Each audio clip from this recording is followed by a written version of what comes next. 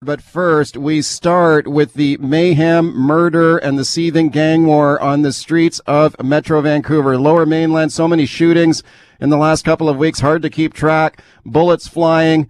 Yesterday at Willowbrook Mall, we had an off-duty provincial prison guard gunned down the other day. What is going on here? Have a listen to this extensive report here now from Global News reporter Romina Dea about the shots fired yesterday at Willowbrook Mall. It is shocking that an innocent member of the public was not hit at this very busy location, given the time of day. The calls of gunshots first started coming into police around 3:30 in the afternoon. Currently, right now, there is a colossal police presence here. They are gathering evidence. We were able to see them picking up some bullet casings off the ground, at least 2 bullet holes in the building there on the left-hand side between the Sport Chek and the Toys R Us. As I mentioned, this happened around 3:30 in the afternoon. Multiple reports of gunshots. When police arrived, they found a male who had been shot. He was rushed to hospital. He was initially listed as critical, life-threatening injuries, and we're hearing right now that he is expected to survive. Now, roughly 30 minutes after the shooting, police received more calls, this time about a burning vehicle at a berry farm in Aldergrove. Now, who was going at each other here at this location? We don't know. Police are saying that the shooting is not random. We spoke to several witnesses with kids and families. They were here when the chaos erupted. I don't even remember what time it was. It was just chaos. But we were next in line for the cashier, and an announcement came on overhead saying, we've been made aware of an emergency situation. We're going to need you guys to head to the back of the store. And I just got this feeling come over me, and I looked at the cashier and I said, is there a shooter outside? And she goes, yes, you need to go. So I grabbed my child and kind of pushed her in the direction, and everybody was ducking down, and you're hearing duck down, and it was very surreal. Okay, that report there from Global News reporter Romina Dea about the mayhem yesterday at Willowbrook Mall, the shots firing between the Sport Chek and the Toys R Us. And then you heard the report about a burning car later discovered. This is the modus operandi for these gangbangers. They do the targeted hit, then they burn the getaway vehicle. Let's check in with the official opposition now. Mike Morris is Liberal MLA. He's the official opposition justice critic. He's a former police officer. I'm pleased to welcome him back to the show. Mike, thank you for coming on. Good morning, Mike. My pleasure. What do you think about what's going on here in Metro? This is uncalled for. It's something that government should have been on a long time ago. In today's modern world, it doesn't take long to consume all the available resources that the police have in dealing with complex criminal investigations, particularly when it involves multiple suspects and venues and whatnot. So, it's shameful that government hasn't put more resources into CFSCU over the last few years. This didn't occur overnight. This has been occurring for a long time. The complexities associated to criminal investigations nowadays are very technical in nature. They swallow up a lot of resources, and when you have things like Jordan, which came down a number of years ago now, but it impacts policing resources to a significant degree. So, why didn't they put more resources into policing instead of hiring an extra 200,000 public employees over the last 4 years since they've been in government? Okay, Solicitor General Mike Farnworth quoted in the newspaper this morning saying he was shocked by this targeted killing, it appears, of an off-duty provincial prison guard. We tried to get the minister on the show this morning. He's not available. What do you think about the performance of this government? Right now, there is a very concerted movement out there to defund the police, scale back the police. And I sometimes wonder about how, if this government right now is secretly sympathetic to that idea. Do we got a shortage of cops right now in BC? We do. We're resourced at bare minimum levels and below minimum levels in many areas here.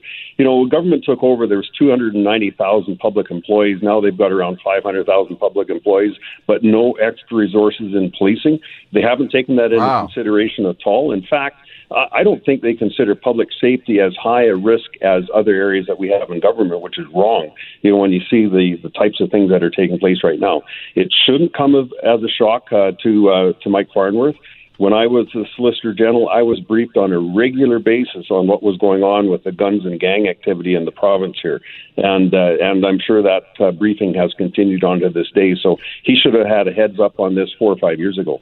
Okay, speaking to Liberal Justice critic Mike Morris, what about keeping kids out of gangs? We got a gang war. It's just raging here on the streets of Metro Vancouver. It's amazing that more innocent people have not been caught in the crossfire. And yet at the same time that's happening, we've got activist school boards in Metro Vancouver are removing police liaison officers from Metro high schools. Barely a peep out of this government after police are removed from schools. Your thoughts? Yeah, we're going in the wrong direction there because the police provide such a valuable resource in our school system with young people and with young groups throughout the province and across the country, matter of factly. But, they provide some great mentorship that seems to be missing in some households around the province here. So I think that's the wrong direction. And a lot of the things I hear are based on what's happening south of the border. We have a completely different constitution here in Canada and British Columbia.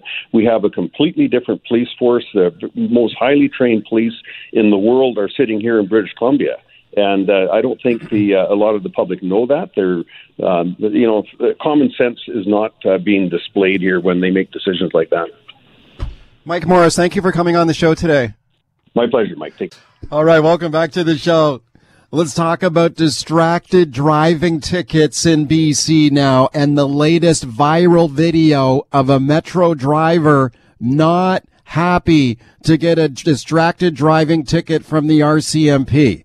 It all started when the driver was stopped by police, issued a ticket for using her cell phone while driving. The driver disagreed with the ticket, tried to argue that it was illegal for the cop to give her the ticket, and then insisted she could use her phone behind the wheel as long as the phone was in hands-free mode. Okay, now to the video. The driver had this unpleasant exchange with the police officer. She filmed the whole thing on her phone and uploaded it to Facebook Live. And here's what it sounds like. Yeah, it's not illegal to have a hands-free device going while I'm driving. You realize that, right? Tell the judge why you're on Facebook Live while driving. You guys are disgusting human beings. You realize that? You're all disgusting. You're on live too, by the way. Enjoy your day. Okay. The cop says to her, tell the judge that you are going on Facebook Live while you were driving. All right, let's discuss now with an expert. Kyla Lee is a lawyer at Acumen Law. She specializes in traffic law, and I'm very pleased to welcome her back to the show. Hi, Kyla. Hi, Mike. Thank you for having me back. Okay, thanks a lot for coming on. So what did you think of this video? What jumped out at you here? Well, I was just a little bit appalled at the complete lack of understanding of our distracted driving laws that this driver apparently has. You cannot use Facebook Live while you're driving, as though it needs to be said, I guess. What if you're hands-free, though? If you're hands-free, you're allowed to make hands-free calls. You're allowed to listen to music that's playing through the speakers of the vehicle. You're allowed to have your GPS hands-free. You're not allowed to hands-free broadcast a video to the world while you're driving. That's not in the exception. Okay, so that's specifically in the act, is it, in the law? There are specific things that you can do while hands-free in the law. And if it's not one of those things, you're not permitted to do it. Okay, in another sequence in this video, Kyla, the driver at first appears to reject the ticket or suggest that somehow the ticket was illegal or that she didn't have to pay the fine because she said she is a sovereign citizen. This was another exchange in the video. She says, I'm a sovereign citizen, so therefore I reject the ticket. I've heard this come up before. What is the deal with that, this sovereign citizen argument? I mean, other people may have heard of it as free man on the land or natural person. It's essentially people who believe a pseudo-legal theory that unless you sign a contract with the government, you don't have to comply with any of the laws because you haven't agreed to be bound by the law in Canada. Right. Like I've heard this argument before. Has something like that I mean, it sounds kind of like crackpot kind of stuff, but has something like that ever been tested actually in court? Like, that's not true, right? It's not true that you can get out of a ticket that way, and it has been tested in court, not just once, but thousands of times. These cases are clogging up our justice system. Oh, really? Okay, so people continue to make that argument in court. People continue to make the argument, even though we had a 100-page judgment written by an Alberta judge essentially dismissing every possible angle of the argument. It's been cited hundreds of times now. People are more willing to believe something they read on the internet than something that has been written by an actual judge. Yeah, right, because it's one of these things that kind of goes viral online, and then people look at it and say, well, this is an argument I could make that this ticket doesn't apply to me, or I don't have to pay my income taxes, or the law doesn't apply to me because I'm a sovereign citizen. And, it's just not going to work if you get rung up in front of a judge and try to make that argument. Okay, so she makes that argument, and then it sounds like it's not going to work. So has that ever been tried in BC, by the way, on a distracted driving ticket? It hasn't, to my knowledge, been just tried in BC on a distracted driving ticket, but it has on income tax cases, on family law cases, on all sorts of different things. In that restaurant in Kitsilano that's continuing to operate is using those types of arguments to advance its cause of operation in the pandemic. Right. Yes, I've heard this argument advanced by anti-maskers and that kind of thing. Okay. So let's talk a little bit in more detail, Kyla, about the distracted driving law in British Columbia and how these tickets work. So in the video that we just played, you heard the driver argue that I'm allowed to drive, I'm allowed to use my phone while it's on hands-free, right? Like, what is the status of the law when it relates to hands-free operation of your phone? So the law itself expressly prohibits using an electronic device while driving, and then there is exceptions. And the exceptions are the things that you are allowed to do, but they're an exhaustive list of things that you're allowed to do. So you're allowed to use it hands-free if you're making a call. You're allowed to use it hands-free if you're listening to music, as long as the music's played through the speakers of the vehicle. And you're allowed to use it hands-free if you're listening to GPS directions, again, that are pre-programmed and played through the speakers of the vehicle. Right, but does it have to be on, like, Bluetooth mode? Because in order to go hands-free, you basically have to touch the phone in order to put it into hands-free mode, right? And isn't it illegal to do that when you're in the car and behind the wheel? You're allowed one touch for the purposes of ending or accepting a call. In the case of music or GPS, the law expressly requires that it be programmed in advance of starting to drive. So turn your engine on, and before you pull away, set your music playing or set your GPS directions, put the phone down, and then start moving. Okay, so wait a sec. You're allowed one touch, though? Like, even while you're moving in traffic, I can touch my phone once to answer a call on hands-free mode? Is that correct? To end, accept, or initiate a call only. Really? Okay. Yes. All right. Could she potentially have an argument in that case? Like, in the video, she's saying, I'm on hands-free. I'm operating the phone hands-free. Would she have an argument? Not if she's on Facebook Live, I guess. Yeah, if she's on Facebook Live, then she doesn't have an argument. But the difficulty is going to be for the officer, proving that she was on Facebook Live, which, I smirked when he said, tell that to the judge, because if she tells that to the judge, then she'll be essentially creating her own conviction through her testimony. Yeah, right. How much is the fine for using your phone behind the wheel? $368 plus 4 penalty points. Wow, that's a lot. And how common are these tickets right now? They're incredibly common. We see, hundreds of them issued every month. Right. And in your practice, do you defend people who dispute these tickets? I've defended thousands of distracted driving tickets. Okay. And how does that usually go? Can you beat the rap on this, or? You can. It's difficult, but there are ways to successfully resolve them. It usually comes down to the sort of reliability of the officer's observations and, sometimes the testimony of an individual if it was a case of a mistake that the officer made in what they saw. Really? Okay. So I guess it comes down to what? Credibility of the officer? Like what would be a typical argument you'd make on behalf of a client? What, like the most common one? I mean, oftentimes it's somebody who's holding something else that looks like a cell phone. Cell phones are small and square and black. So if you're picking up something else in your car and the officer sees that in your hand, usually what happens is they make the observation and then they don't stop you until later. So they only have a split second in many cases to see you with your phone and then issue the ticket later down the road. Oh, okay. So, somebody, you could say like, well, no, I was holding my wallet or something. Yeah, I've seen people acquitted for holding their wallet, or somebody had a Costco card once, and the judge accepted that they were holding a Costco card. Really? Yeah. Really? So the judge will buy that. The judge will look at the cop and say, I don't believe the police officer. I believe the defendant here. Well, one of the officers in that case had testified that he agreed it was possible that they were mistaken. Ooh, that's what you want to hear as a defense lawyer. Absolutely. Sure. Yeah. Okay. All right, welcome back as we continue discussing distracted driving law with my guest, Kyla Lee from Acumen Law, talking about the viral video there, the Metro driver who was not happy to get a distracted driving ticket from the RCMP. And we played a part of that video for you. Here's another part of that video. A lot of people are watching online right now. Here's where the driver tries to make a sovereign citizen defense against this ticket. Have a listen. Yeah, no, I don't accept that. I'm a sovereign citizen, and I refuse to contract with you. That's fine. So you think you can't give me a ticket for having a hands-free device? Okay, a sovereign citizen. She does not have a contract with the police, Kyla.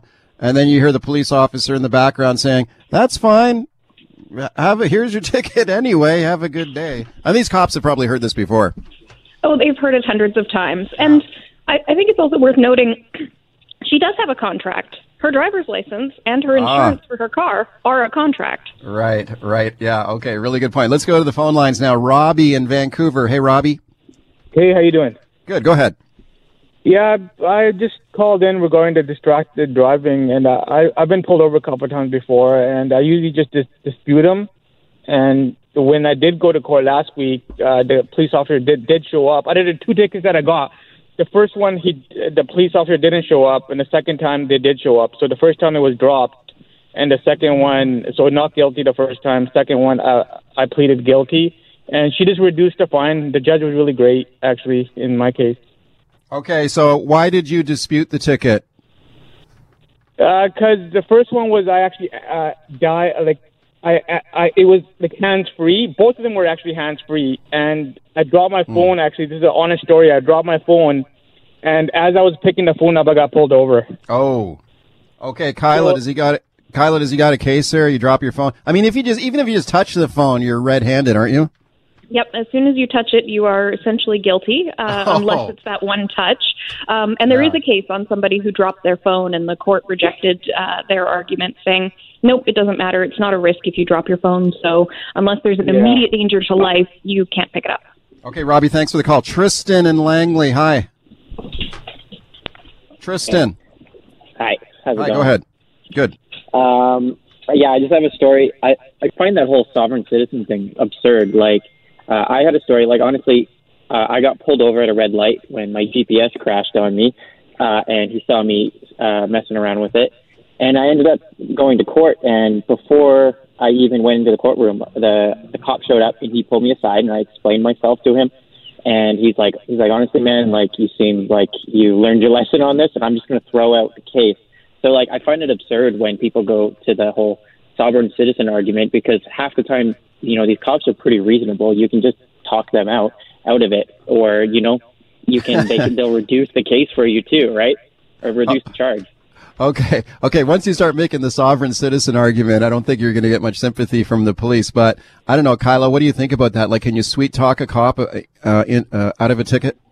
I mean, sometimes it depends on the officer. A lot of officers, if they see you haven't had any other tickets in the meantime, and, you know, maybe you've done something, there's some courses you can take online for distracted driving, that type of thing. A lot of times they will take some sympathy on you and cut you a break in court. Okay, let's take more of your calls here. John in Surrey. Hey, John. Hey, how you doing? Good. Good. A couple of weeks ago, I was working, and I had an ear infection, so I'm rubbing my ear, and all of a sudden a Delta cop pulled me over while I was in Surrey. Pulled me over, asked for my license registration. I asked him what for. He goes, "Oh, you were on your phone." I said, "Oh, no, that was just me rubbing my ear." He goes, No, I saw it. It was a black phone in your hand. And when he said that, I go, "My phone is over there on the other side. It's a completely red phone, not a black phone. And you're more than willing to see the call display on it. I haven't used my phone for about 2 hours now." And he basically said, "No excuses. Give me your license registration." I go, and once again, he goes, "No, I saw the black phone." I go, "My phone is completely red." And I said, I don't even have any tickets or violations in the last 35 years. He goes, what did I tell you? No excuses. Give me your license registration. Gee whiz. And since then, I've called my company, and I've got a printout on my call display, too, on my call logs. So, like I said, it shows there I was not on my phone for 2 hours prior to when he pulled me over. Okay. Did you plead not guilty to the ticket? I pleaded not guilty. I put it in for a hearing whenever it comes in now. Okay. All right. Well, that'll be interesting to see. Kyla, what do you think of his case? I mean, I think it's a decent argument. I would recommend you get some photos of your phone to show that it's red, and medical records to confirm you were diagnosed with an ear infection as well, to confirm your story. Oh, there you go. There's a free legal advice for you, John. Okay, that's a freebie for you. Good luck with that. Chris on the line. Hey, Chris. Hey, I just wanted to ask Kyla, are the police exempt from using their phone in their vehicle while they're driving? And if I'm pushing my my number through my dash because my phone is Bluetooth, is that illegal? So as far as the police, there are exceptions in the Motor Vehicle Act for police and other emergency services to use electronic devices. There's also exceptions for CB radios and a few other professions to let them use the devices. As far as dialing through your dash, that's a really complicated question because there have been tickets issued for it, but there's been no court decisions that have determined whether or not that constitutes use of a device. And it's not clear in the law whether or not that is prohibited. So okay. I'd be interested to see a case on that. Squeeze in one more. Jim in North Van, but you got to go quick. Go ahead, Jim. Yeah. Oh, hi, Mike. I was in a right-hand turn lane. The constable was doing a lousy job of hiding behind a telephone pole. I looked at him. I smiled. He looked at me. I reached up. I scratched my head, and as I went around the corner, there was another guy there who pulled me over, and I said, hey, I was just looking at the guy, and I was on my phone. It scratched my head. We were smiling at each other, and he goes, no, you were on your phone. I said, I think you got the wrong car. And he goes, don't argue with me. You were on your phone, and $175, this was a long time ago, $175 ticket. Oh. I just decided to pay it. Okay, Jim, thank you for the call, man. Appreciate it. We could take a ton more calls here on this, Kyla, but we're out of time. Thanks a lot for coming on. Thank you for having me.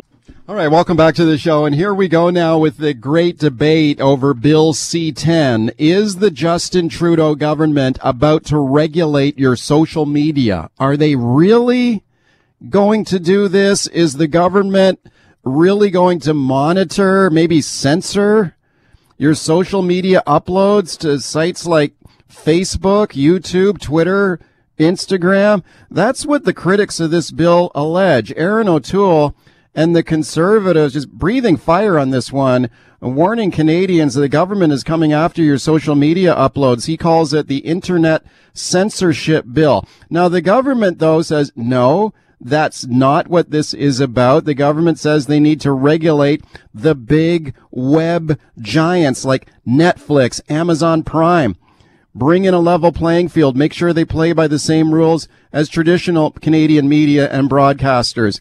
That's what this is about. I'll tell you what, though, it is a debate that's raging in our country right now. Have a listen to this now. This is the minister responsible for the bill, Stephen Guilbeault, Minister of Heritage, on what this bill is about.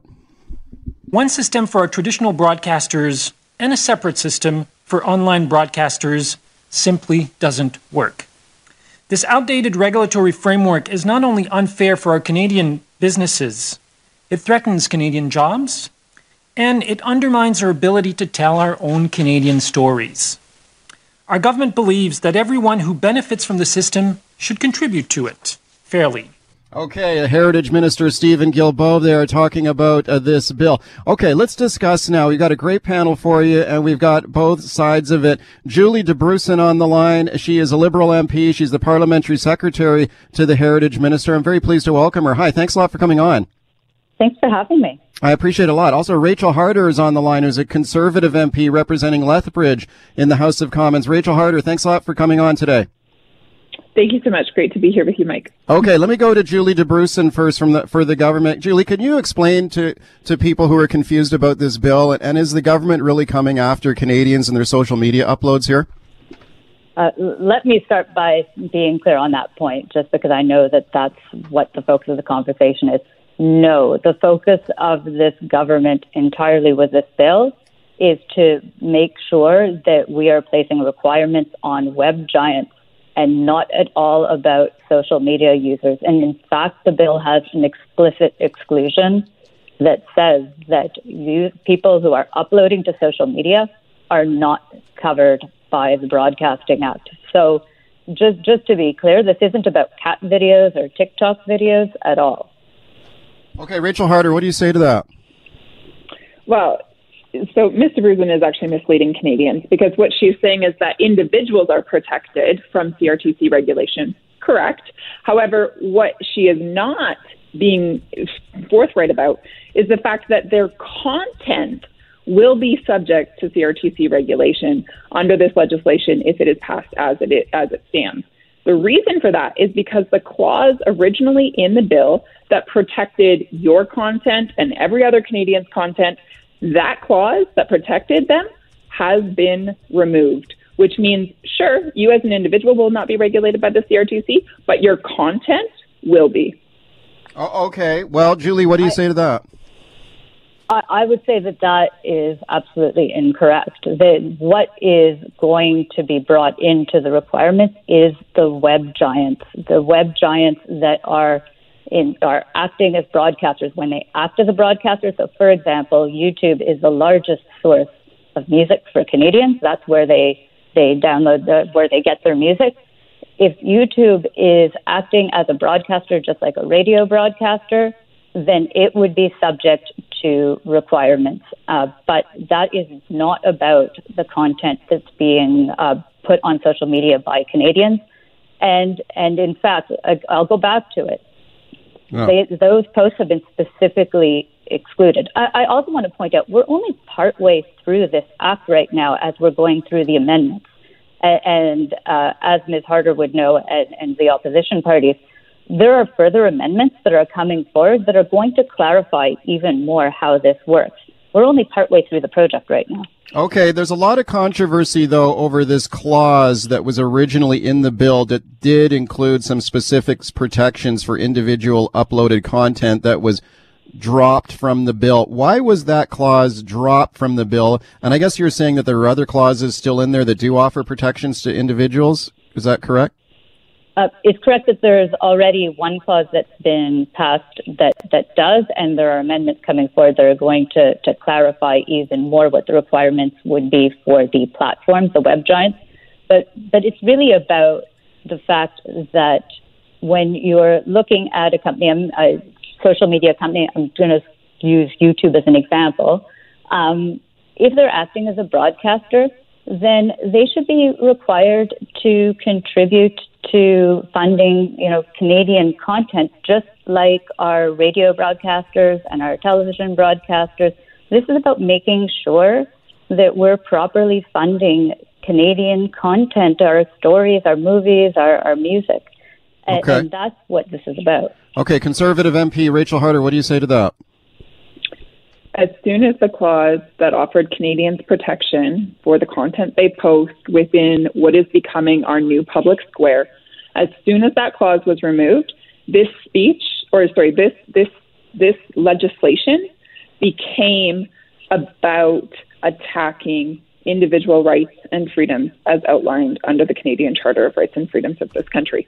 Now, what the member is talking about right now in terms of bringing in an amendment to this legislation in order to, quote unquote, bring further clarification, I find that interesting because the Minister Guilbeault, has buckled down time and time and time again, and even Ms. DeBruzen has buckled down on this at committee in saying, no, there's no need for change. There's no need for change. Everything's fine.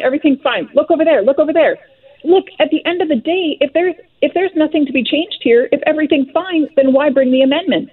Clearly, there is an issue here. Clearly, Canadians are rightly concerned. Clearly, Canadians have had a voice on this, and their voice is now being heard. And I'm glad to hear that the minister is looking at bringing an amendment forward. But at the end of the day, let's call this out for what it is. It is an attack on people's freedoms if it gets passed the way that it currently is. Rachel Harder, let me ask you this. What kind of content that Canadians typically upload to social media right now, let's say Facebook, Twitter, YouTube, Instagram, are you saying that you think the government is going to step in here and monitor and censor what Canadians upload to these sites? Is that your concern? Like maybe if people put political opinions on there the government disagrees with, they could cancel it or censor it? Is that what you're worried about? Or I'm not worried about it without foundation. Just look at this last weekend. The minister was asked numerous questions in the media, and numerous questions by members of parliament, and numerous questions by Canadians. And every time there was an opposing voice or a question asked or a concern that was raised, he labeled those individuals as quote unquote extremist. If the minister himself cannot allow for dissension, cannot entertain questions, cannot give permission for concerns to be raised without taking offense and calling those people extremists, can you imagine what that same minister or that same government would do to Canadians when they have the ability to censor what is posted on their social media pages? Okay, Liberal MP Julie DeBrusen, what do you say to that? The Broadcasting Act does not have anything to do with censoring what political opinions are expressed. In fact, it's the very same act that regulates and puts requirements on radio like we are now and on television. It's not about censorship, and I find that is misleading to actually say that it is. That's not what this bill is about. And it is patently false to start saying that it's about political censorship. It is about the requirements on broadcasters, on the web giants when they're acting as broadcasters, as to their contributions towards funding Canadian content, rules about discoverability. It is not about political censorship. And again, I don't think that we have been anything other than crystal clear on that point. But it is simply not what the Broadcasting Act is about. And to say that it is, that is misleading. Okay, and Liberal MP Julie DeBrusen has said earlier in our conversation here, Rachel Harder, that Canadians can anticipate some amendments to this bill to make this absolutely clear that this won't apply to individuals' content uploaded to popular social media platforms. Are you buying that? Like, would that reassure you if there was a very clear exemption made for that in the law? Well, it's interesting because her statement was just a moment ago. She said they have been absolutely crystal clear. But then simultaneously she's saying, but don't worry, we'll bring further amendments in order to make it further clear. Which one is it? Is it already crystal clear and Canadians have nothing to be concerned about? Or are Canadians actually rightly concerned? And, should their voices therefore be given merit and therefore greater protections are required? You can't have it both ways. Either it's already good to go or amendments are needed. Which is it? Okay, Julie DeBrusen, what do you say to that? It is clear that the Broadcasting Act does not have anything to do with political censorship and censorship of opinions. Like I mentioned, it's the very same act that governs our radio and television today, including call-in shows and all the rest. Yeah. But the part about how the requirements will work for web giants who are social media companies acting as broadcasters, there are further pieces that have to come together on that piece. That's about the obligations that will be placed on the platforms. That part is going to be clearer as we go through with the amendments. Right. And I will say that Ms. Harder, she's just joined our committee for the past couple of meetings, but as all of the members who've been on our committee know, the amendments were put together as a package and put forward. We're just going through them in order, and if the Conservatives are happy to let us go ahead and continue with our clause-by-clause study, then we will have the whole amended bill for everyone to take a look at. And that would be a time when we can take a look and say, okay, now you see exactly what the obligations are that we're going to be placed on the web giants. But it's still clear that it is not about political censorship. You mentioned that it is about a couple of times you mentioned Canadian content rules. So would this bill require like Netflix, YouTube to have minimum Canadian content standards? Is that right? Well, it's about the primary piece is about funding Canadian content. So putting funds towards the Canadian Media Fund, for example, Canada Music Fund. It's about making sure that if they're profiting from the cultural system in our country, that they're also contributing into all of the jobs that it creates right across our country. Okay, Rachel Harder, what do you say to that? We just got a couple of minutes left here. Go ahead. I would first have to say, look, she's, one of the things that Mr. Bruton is saying is that the obligation is placed on the platforms. Well, where do those platforms get their content? Facebook doesn't generate its own content. Facebook's content is from you, me, other Canadians. And so when the Liberal government puts obligations on those platforms, when they impose their values on those platforms, they are thereby imposing their values and their expectations on us as Canadians, because we are the ones that generate the content that go on those platforms. Okay. What is happening here is absolutely alarming. The government is trying to be sneaky. They're being disingenuous. They got caught, and now they're trying to save face. Okay, Julie DeBruce, I know you're dying to respond to that, but we'll just have to leave it there. I want to thank you both for a really good conversation on this topic. We continue to watch this bill very closely, and thank you to both of you for being on the show today. Thank you for having us. Thanks so much, Mike.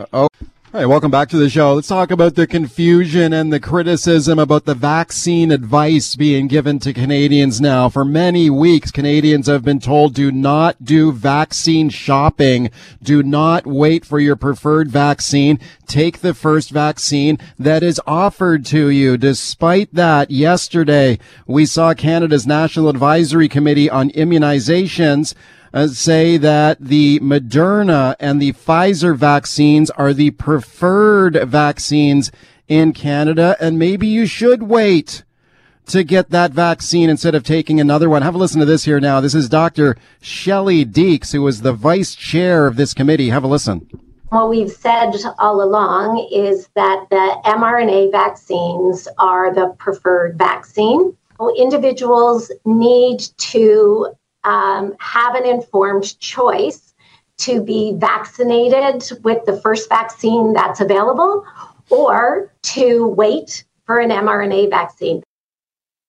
Okay, maybe you should wait for a different vaccine is what she had to say.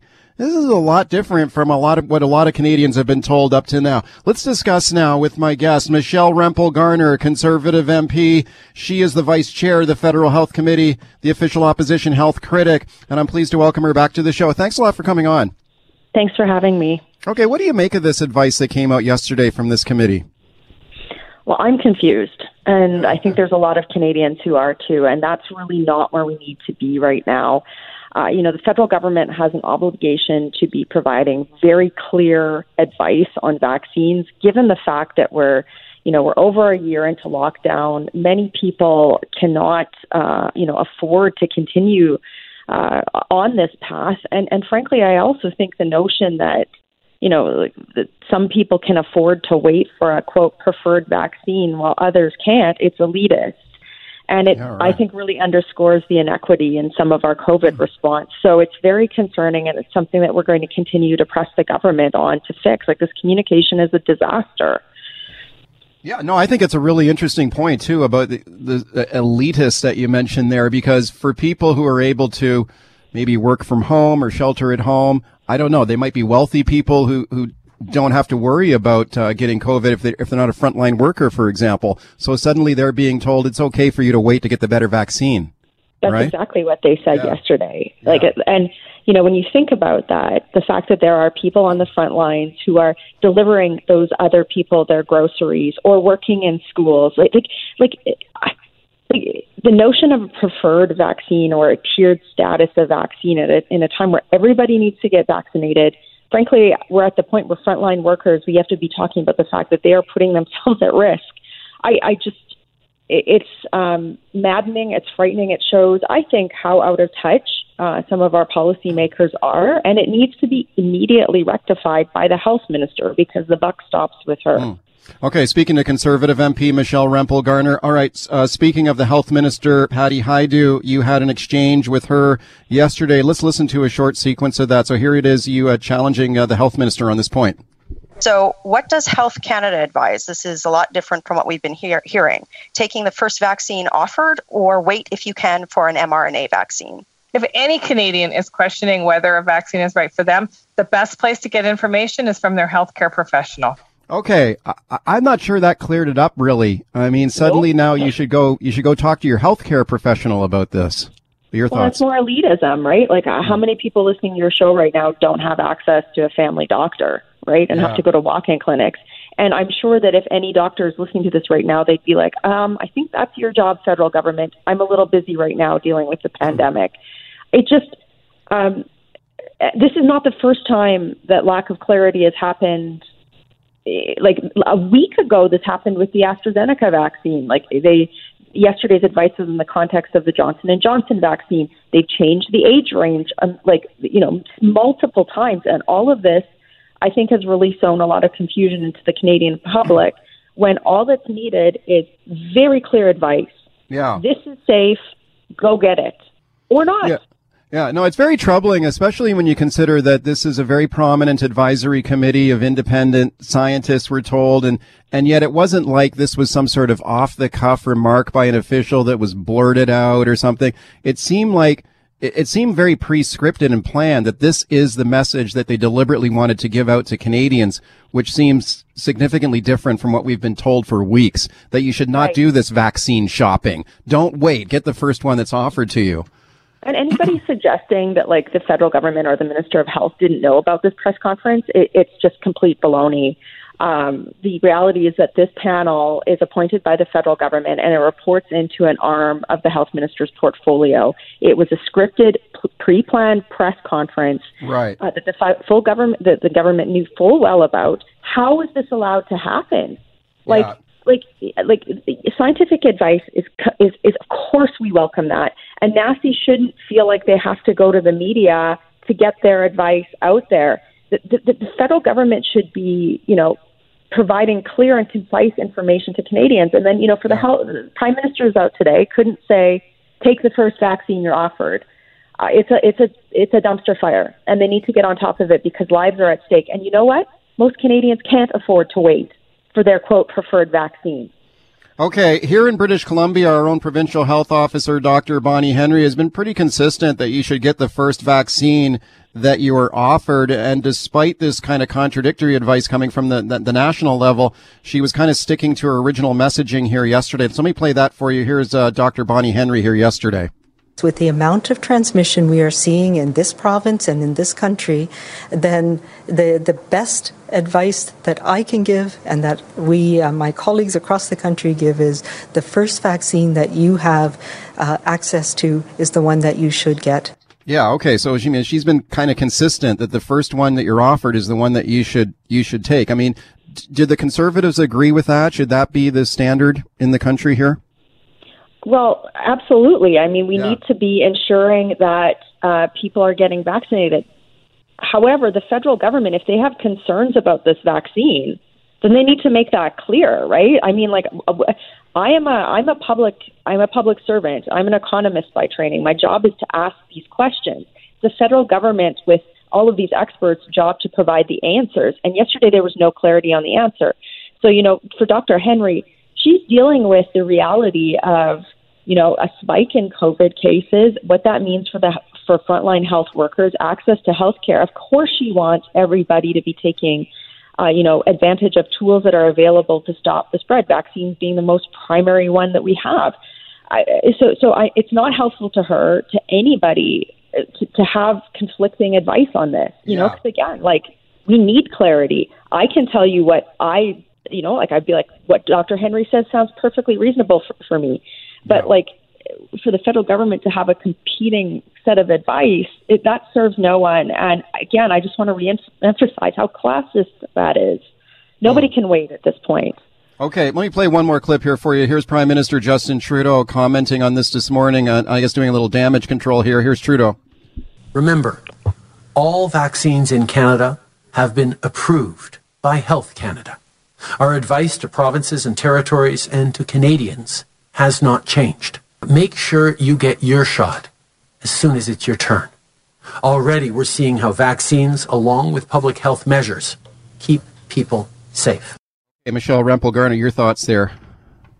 Well, what was noted by a lot of reporters was, for example, one reporter noted that when asked if somebody who has an appointment for an AstraZeneca vaccine today, what should they do? He didn't answer that. And so today they had an opportunity, him and Dr. Theresa Tam, to come out and say exactly what Dr. Henry said. Yeah. The best vaccine is the first one offered to you. They didn't do that, and they've got to get their act together on this because lives are on the line. Thank you very much for being a guest on the show once again. I appreciate it. Thank you.